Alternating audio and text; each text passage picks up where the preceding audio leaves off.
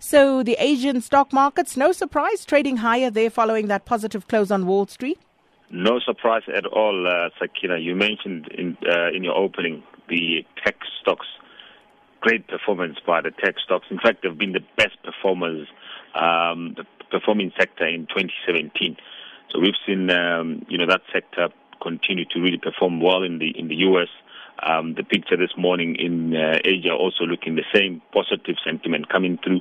I mean, the equity market has had such a good run, in 2017, and I think it looks like, we're likely to continue because, just in terms of the options, there just isn't any alternative that can actually substitute the equity markets. When you look at the bond market or the fixed income space, the interest rates are not attractive at all. And when you see these sort of results from these companies that are continuing to perform very well, equity markets looks certainly to be the best performer even going into 2018.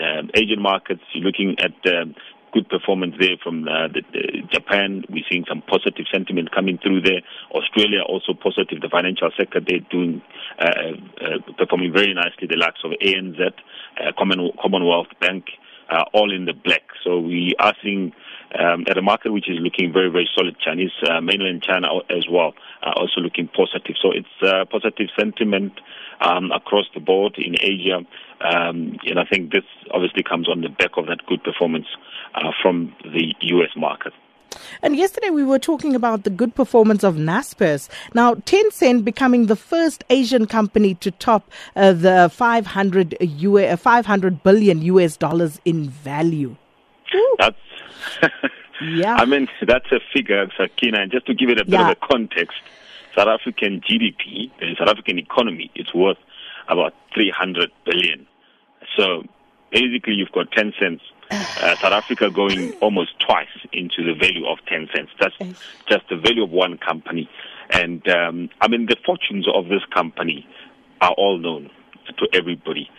We all know that when you just looking at everybody around you, they've got their smartphone. They are all online, social media. But this tech giant has really, really, built and build its sophistication around the fact that they're very good in terms of advertising on those internet, on those social media platforms. They're making a lot of revenue also from the games that they make. They're also making a lot of money from the likes of the social media platform called WeChat, where they also use this WeChat as a payment system. So you're able to pay for the goods using the WeChat system. Very powerful. Just to give you an idea of what you could have done. There's a 25,000 rands investment in Tencent back in 2004 when they did their IPO. Today, it would have been worth 14 million rand. I mean, I could do the same thing with Naspers. I remember when I started my career, Naspers was trading at 45 rand. Yesterday, it touched the 4,000 rand mark. Damn. I mean, just to prove that sometimes we talk about these things of buying and investing, the power of compound. Especially now, it would be very relevant to talk about it now, Sakina, because we're coming into the end of the year. We had all those wonderful resolutions in the beginning of the year that we're going to save and invest the money and leave it for the whole year to generate some income. But all those resolutions fell by the wayside, and you looked at Naspers back in January of 2017, it was trading at 2,000 rand. Right now, it's 4,000 rand. It touched 4,000 rand yesterday. It closed below that level. But we need to go back and say, what sort of other plans do we make to save and invest and leave the money to work itself over time? Last week I was speaking to a friend, Maudi, and he said he wanted to buy just one share in Naspers, and we looked at the share price and it was 3,000 some odd. Now it's 4,000. I'm sure he hasn't bought it yet because he was like, we were talking about this Naspers share price, and when they bought initially in 2001, when they acquired that stake in Tencent, they paid 33 million US dollars for it, and now I believe it's sitting at somewhere in the region of 114 billion rand. Yes, and my thinking around this whole thing is fine. Social media, my belief is that is a waste of time to a larger degree.